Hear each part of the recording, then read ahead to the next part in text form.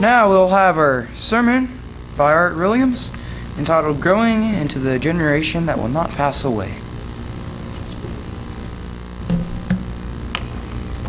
As paranoid coming up here, I got this new computer about a week ago. It's all ready. When I pressed the go button, it didn't go, so.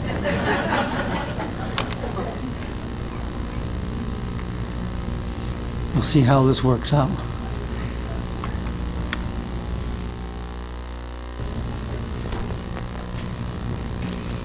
Growing into the generation that will not pass away.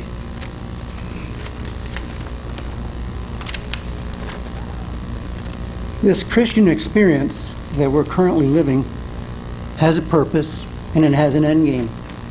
And that end game is to be changed into a spirit being and receive the inheritance of all that God has created. And we will be co-heirs with Jesus. There are in the pages of the Bible instructions given to acquaint us with the requirements and to teach us how to successfully navigate in this life. So at the conclusion of this life, he says to us, "Well done, good and faithful servants." But for now, we are heir apparent, not having received the inheritance, but we have hope, desire, and longing for the day when we will receive that inheritance. He has given us the instructions in the pages of the Bible and His Holy Spirit to help us, to guide us, so we can be successful. The result of following the instructions is that we enter into a process whereby we become, to some degree, like God the Father and our Lord Jesus, in attitudes, in actions, in behaviors, in decisions, in values, in character. We develop the mind of Christ and the heart of God, as David was a man after God's own heart and apprehended some level of the love that God has for His creation. The plan that God has put in place takes into consideration the deception of Satan, those whose minds have been altered by deceit of the dark side, man's unwillingness or inability to believe, perhaps choked out by the cares of this world. It takes into consideration man's own self-destructive behavior. We'll look into a few examples of that. And it takes into consideration the utilization of His people for His purpose, His will, His way, in His timing. In this message, we're going to go through signs of immaturity, a little bit of learning from our apprenticeship, the risk of man shooting himself in the foot, and the generation that will not pass away. The process is a process of growth, of coming to maturity from immaturity and unbelief. The process is one of increasing faith, hope, and love, and learning how to stand firm in the face of trials, tests, scoffers, and enduring sometimes that which might seem unendurable. I want to go now into the signs of immaturity.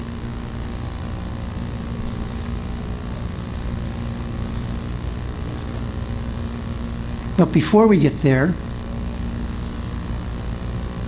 I want to look at some aspects of our development as a human being.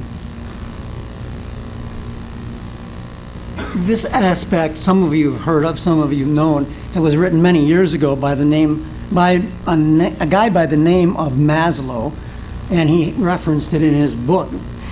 And it's called a hierarchy of needs and human motivation. Now, I want to give you a caution here, especially to your young people. If you're in your teens and just growing up and developing, You can't think your way to the top on this. This is a process. It's a process of growth, of learning, of understanding, and of development. We're going to go through them one at a time as if it's a step, one developing upon the other and building. In the reality of life, it is not necessarily that way. In the reality of life, all of these steps may be interrelated, and we may be in certain degrees at certain levels at any given time on all of them. But we're going to start with the lowest level, which is survival needs or physiological needs. Water, food, shelter, air. And when we're babies, we rely on our parents for all of those things. But as we grow up, mature, we undertake those responsibilities for ourselves. The next level up that we build up on, once we have our food and water and shelter and air needs met, are our safety needs. Physical safety, emotional safety, financial safety, and health. Once we have achieved those, we move to the next level, which are the love needs, the need for intimacy, for having someone special in our lives, the need to belong, the need to have friends, the need to have family. And once we have achieved that level, we go to the next level, which is the esteem level. The esteem level involves the ego, the need for status, the need for recognition, the need for acceptance, the need for self-respect. And once we have achieved that level, we get to the peak level, the high level, which Maslow described as self-actualization. And he really kind of hit the nail on the head spiritually here. He says, giving the self to others and having higher outside goals. And here's the real part where he hits the nail on the head. Behaving and relating not as a means to an end, but rather the end. The supreme top of everything is behaving and relating with others. Not in a manipulative sense, like politicians do, because you have a need to persuade this person to do something for you, but because it's the right thing to do. And that in itself goes to our scriptural instructions. I just hit the wrong thing here. I page all the way down to where I don't want to go.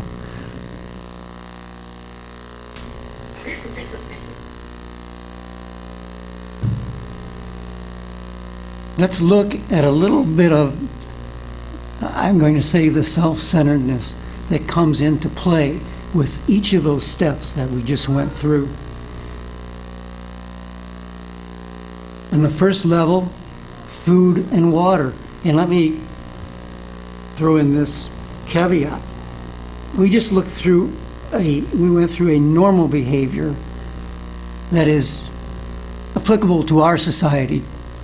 But there's also unmotivated behavior, and there's also an evil behavior. And that's not being addressed in what I just went through with those steps. It's a normal, healthy person, if you will. But even with that, if we took that same chart, we could dial in scriptures and show where we're cautioned about pride and lust and how that comes into play with ego and status and fulfillment, and even getting food and water. Signs of immaturity is that you're a slave to yourself. It's almost contradictory to the first one. If you're a child, you're a baby, you're a slave to yourself. When you want food and water and your diaper changed, you start crying and making a tantrum. Well, that's okay. But when you're 30 years old, you shouldn't be doing that to get food and water and have your diaper changed. When we're immature, we seek comfort and we seek ease. Not that those things are necessarily wrong, but it's the attitude that's behind it, where it becomes a priority, where we manipulate and use others. Another point is we value others for what they can do for us, manipulating others to get what we want. I know a whole church organization that ran on that modus operandi and firsthand experienced it. Politicians do it all the time. People do it. We demand our own way, even if it causes chaos and stress upon others. You know, one of the things that God hates is those that cause discord among the brethren. Demanding our own way. God's in charge. He'll work it all out. Maybe it's not what He wants done at this time. Another point of immaturity is choosing only things that benefit yourself. Another point is we focus on obtaining how this may benefit me. And those are the choices that we make. Choices whereby we believe that we can achieve gain, whatever that gain is. And summing up everything that we just went through, it's self-centeredness. It's self-consuming. The very opposite of the last point of the pinnacle of Maslow's hierarchy, which is behaving and relating as an end in itself in the way God the Father and Jesus Christ want us to relate. We all assume that we're mature, don't we? Nobody, if you want to rile somebody up, tell them, you're immature. When are you going to grow up? Raises the fur in the back of your neck. Not for me so much. I don't have much back there. But we don't see ourselves accurately. We don't see ourselves through the eyes of others, and we certainly don't see ourselves through the eyes of Jesus or our Father. Part of the wisdom in growing into maturity is to see ourselves accurately, to judge ourselves accurately and positively, not condemning, judging ourselves the way Jesus would and God the Father would, and lead us into correction, accurately and correctively, so we can all grow together in His wisdom and His knowledge. We are heirs with our Lord Jesus to inherit all of creation. And in Galatians 4:4-7, it says, "But when the fullness of the time was come, God sent forth His Son, made of a woman, under the law, to redeem them that were under the law, that we might receive the adoption of sons. And because you are sons, God has sent forth the Spirit of His Son into your hearts." Crying, "Abba, Father, wherefore you are no more a servant, but a son, and if a son, an heir of God through Christ." And in continuing in Romans 8:17, "And if children, then heirs, heirs of God, joint heirs with Christ, if so be that we suffer with Him, that we may also be glorified together." And as we go through life,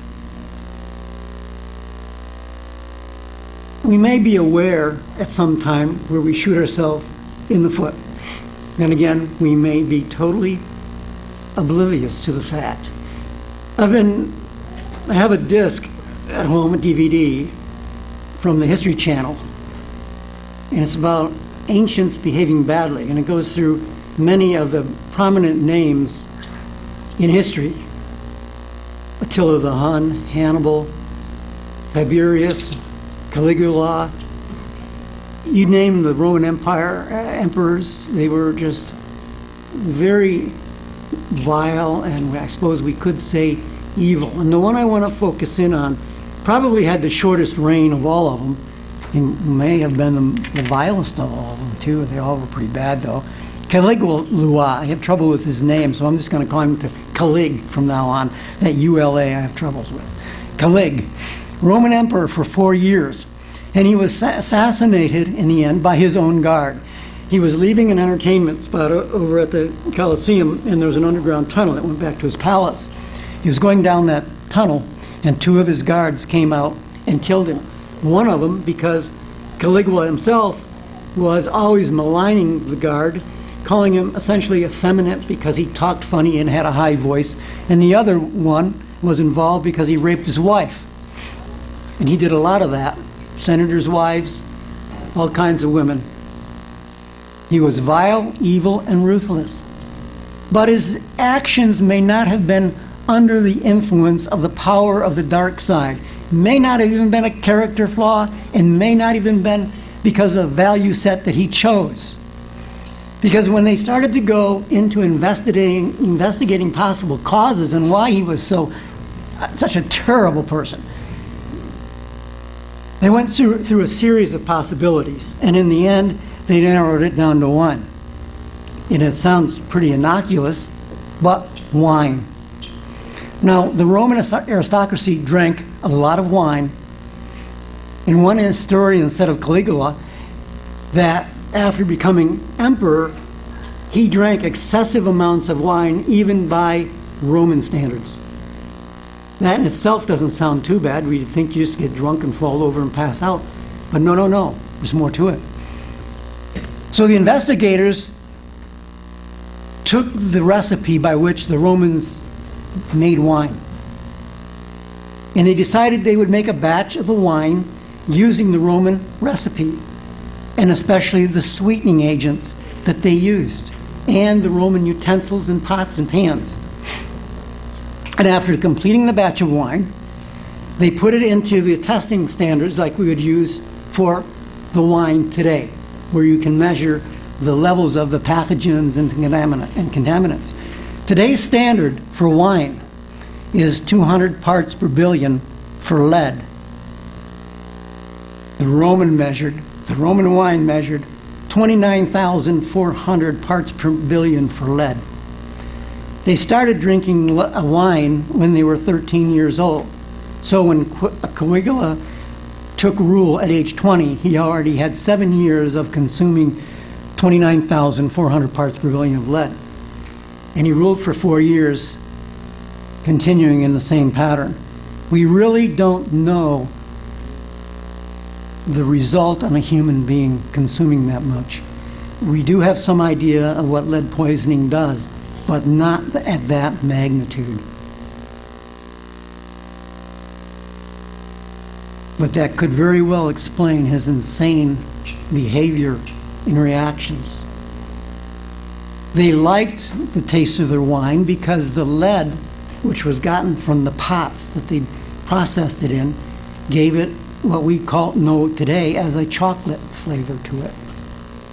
And so that probably enticed them to drink even more wine. There's another man who unknowingly somehow shot himself in the foot, or maybe it was just his genetics. Some of you may remember the name Charles Whitman. In 1966, he went to the clock tower on the campus of the University of Texas at Austin with a rifle and began killing people. He was former military and could shoot very accurately. In his personal journal, he complained of severe headaches that he described as tremendous and a violent and unusual and irrational thoughts. And in his diary, actually it wasn't his diary, it was in the note that he left behind. He said that after his death that they needed to examine him for what was wrong with him, because he was convinced that something was wrong, and they would find, quote, a visible physical disorder. And they did, and they did. They did a post-mortem autopsy, and on his brain, they found a malignant brain tumor pressing on that part of the brain that we now know today stimulates aggression and violent behavior. And the one person doing the analysis said that he did not think that Charles Whitman could have possibly controlled these emotions and these feelings.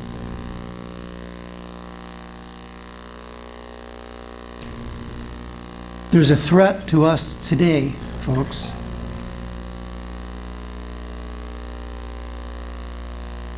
The threat to us today that goes unrecognized perhaps by some, and by many of us it is already recognized, and that's food additives, artificial sweeteners, and coloring agents in the food.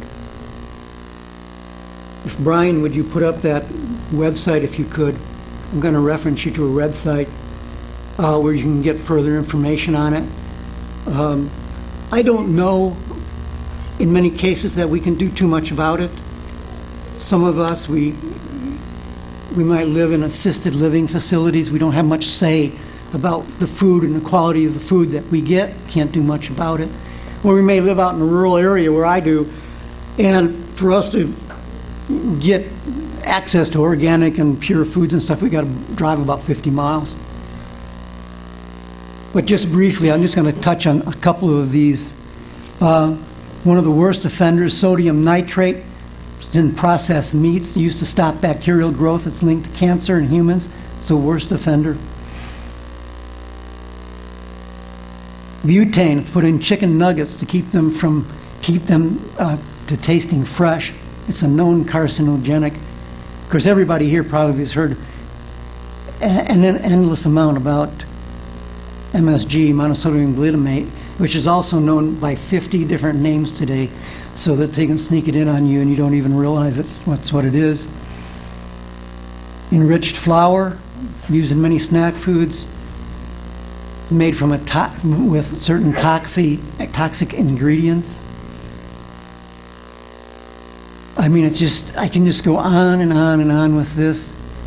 There's one here I'll mention that is particularly bad. Olestra, it's also known by the name Olean. It's used in fat-like it's a fat-like substitute, and it's used in fat-free foods. It's used in place of natural fats because your body won't absorb it. But what it does is it also blocks your body from absorbing fat-soluble vitamins. Vitamin A, vitamin D, vitamin E, vitamin K. They're all very important for your nutrition.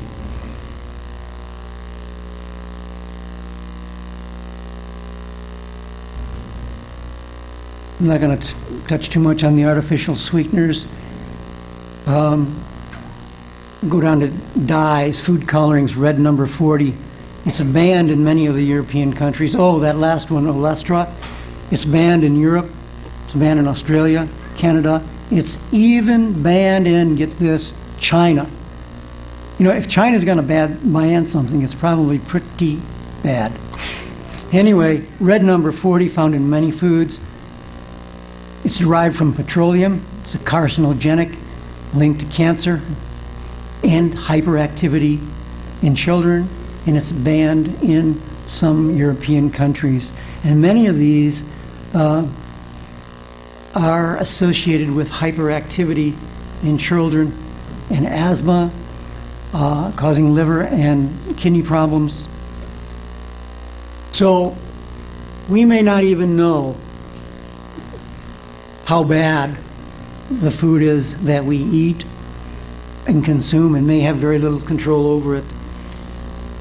But if you're in a position where you can try to do something along that way, it'll help you as you age. As you age, if you have a sedentary lifestyle, your cells will die off at a rate of 7% annually. If you're active, your cells die off at a 2% accurate rate. Up to age 40, the cells are replaced. After age 40, this loss of cells is not totally replaced. And that goes through our aging process. But through all of this, we may not even know when he heals us when we're in a hospital and He heals us. We may not even know how He has healed us and maybe what He has protected us from so that we don't get the same condition coming back. Human behavior and quality of life can be modified by what we eat, drink, and the environment that we live in. But the good news for mankind is this. When it's time for the general election, I was going to say, general resurrection. General resurrection. Satan is already disposed to the lake of fire. He's no longer around to influence, tempt, motivate, seduce, deceive.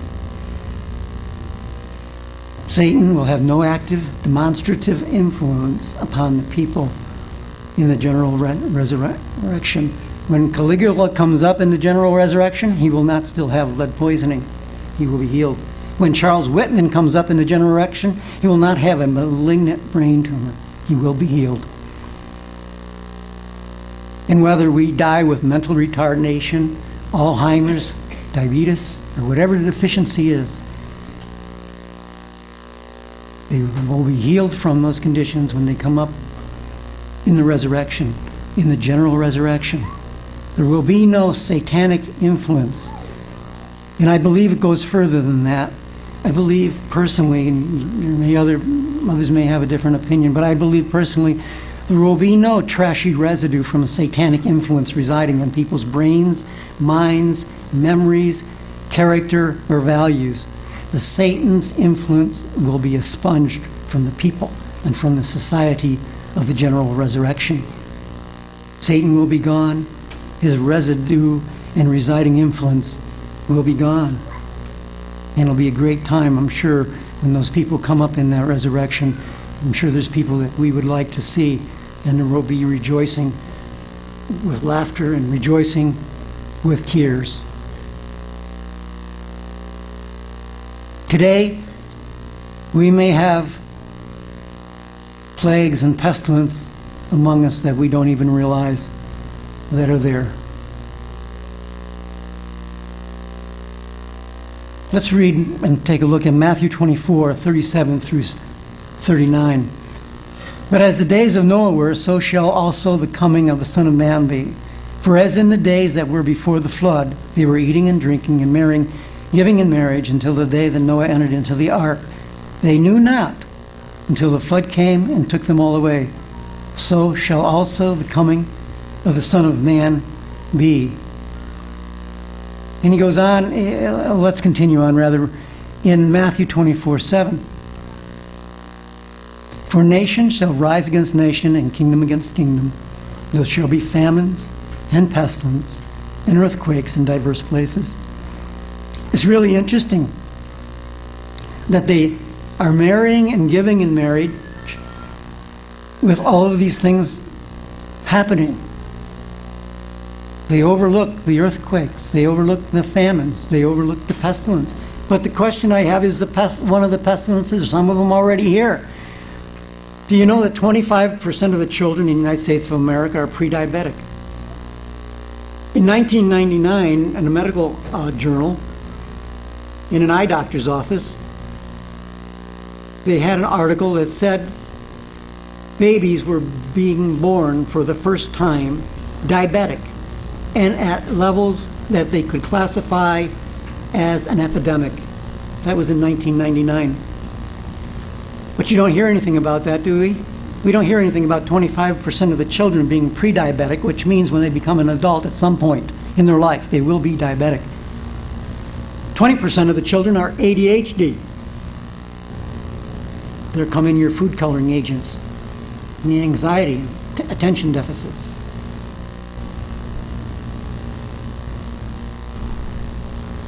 So do they miss them? Because God's ways are not like our ways. God sees what's going on. But our ways is, here, take a pill for your diabetes. Here, take a pill for your ADHD.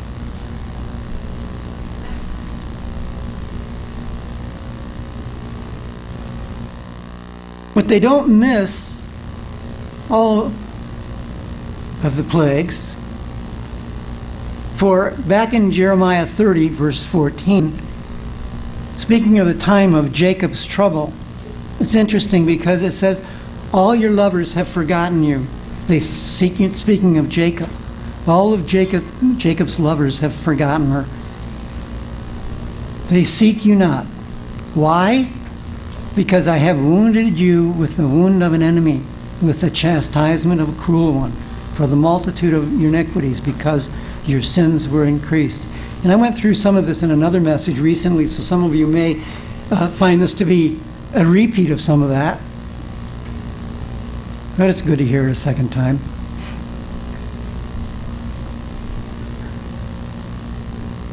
And continuing back in Revelation 6, 7, and 8, we look at some of the more devastating things that are going to happen to the earth. But this is interesting too. Well, I'll mention why here in a minute, see if you pick up on it. And when he had opened the fourth seal, I heard the voice of the fourth beast say, "Come and see." And I looked, and behold, a pale horse, and his name that sat on him was Death, and hell followed with him. And power was given unto them over the fourth part of the earth, to kill with sword, with hunger, and with death. Kill with death. How do you kill with death? It seems a little redundant. Or is that put in there for the sake of accenting and stressing the magnitude of it? Continuing, and with the beasts of the earth. Beasts of the earth. Beasts do not have to be animals. They can be men. And it's probably appropriate to say Caligula could have been called a beast. But is this fourth part of the earth the part of the earth that Jacob resides on? And is it determined by population or land area? A couple of things for you to think about.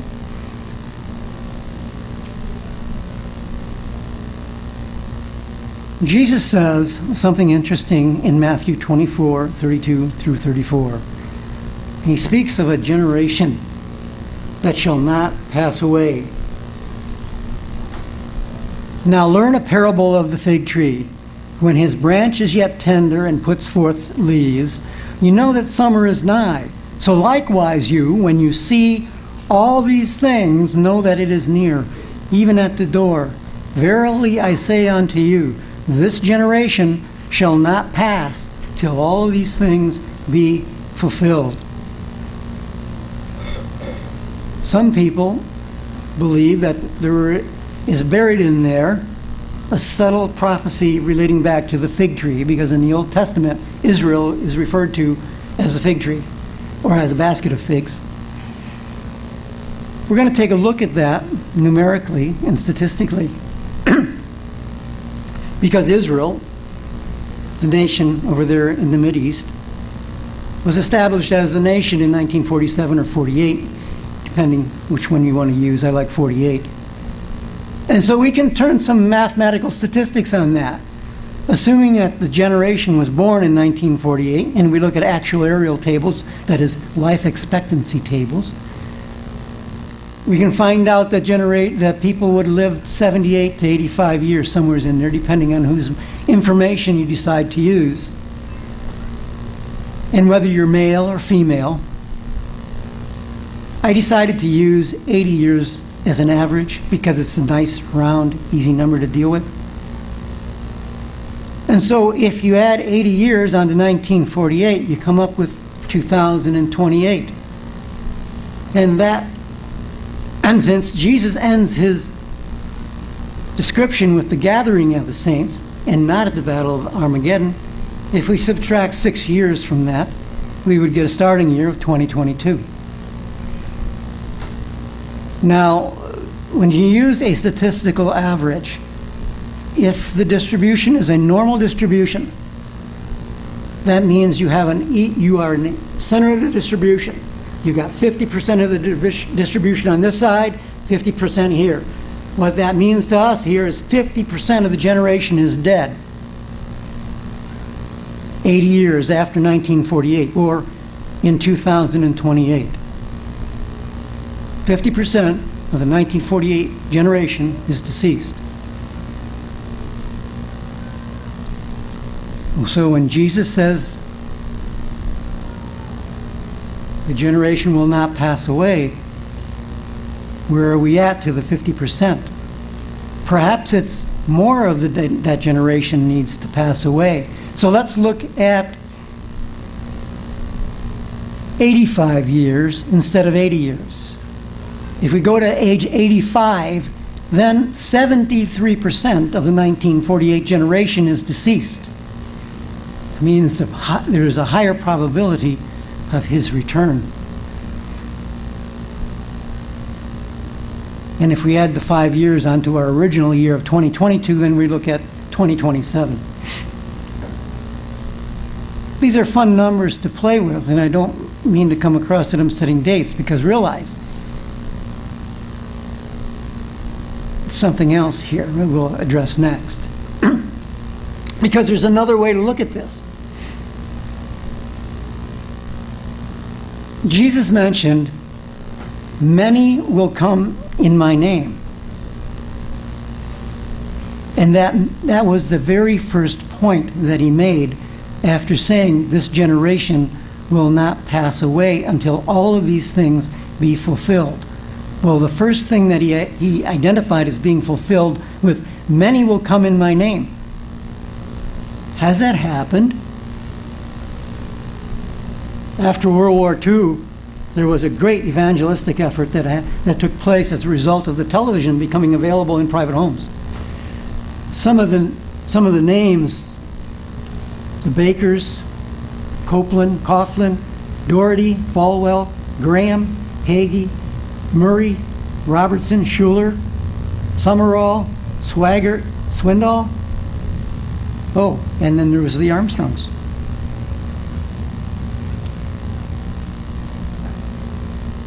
In 1957, Oral Roberts evangelism covered 80% of the United States of America.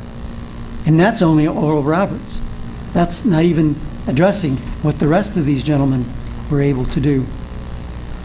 It wasn't until 1980s that evangelistic effort began to tail off. I don't know exactly where it peaked out, but he says when you see. So that would be the earliest possibility of seeing it, would be about 1957. So if we use that as a start year and we add 80 years to that, we come up with 2037. Less than 6 years, it results in 2031. But if we think that 50% decrease in the 1957 generation isn't good enough, we want to go to 85 and get 73% of that generation being deceased. Then we would come out with the year of 2036. Not setting dates, but certainly I'm saying it could be closer than perhaps that we think. And it really depends on whether or not many have come in my name and deceived many, if that has been fulfilled or not.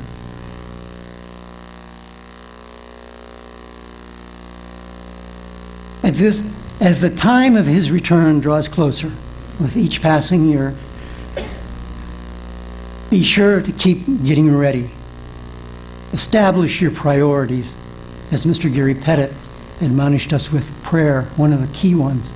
Not only on your knees, but being instant in prayer in whatever you're doing during the day, whether you're at work or whether you're at play. Continuing with your preparation and your commitment and your watchfulness. He searches the hearts and the minds, and he gives reward accordingly. In Psalm 26:2, the psalmist writes, "Examine me, O Lord, and prove me. Try my reins and my heart." In Psalm 139:23, he writes, "Search me, O God, know my heart. Try me, know my thoughts." When you leave here and you go home, continue your dedication to grow toward perfection. And be ready, willing, and able to be part of a generation that will not pass away.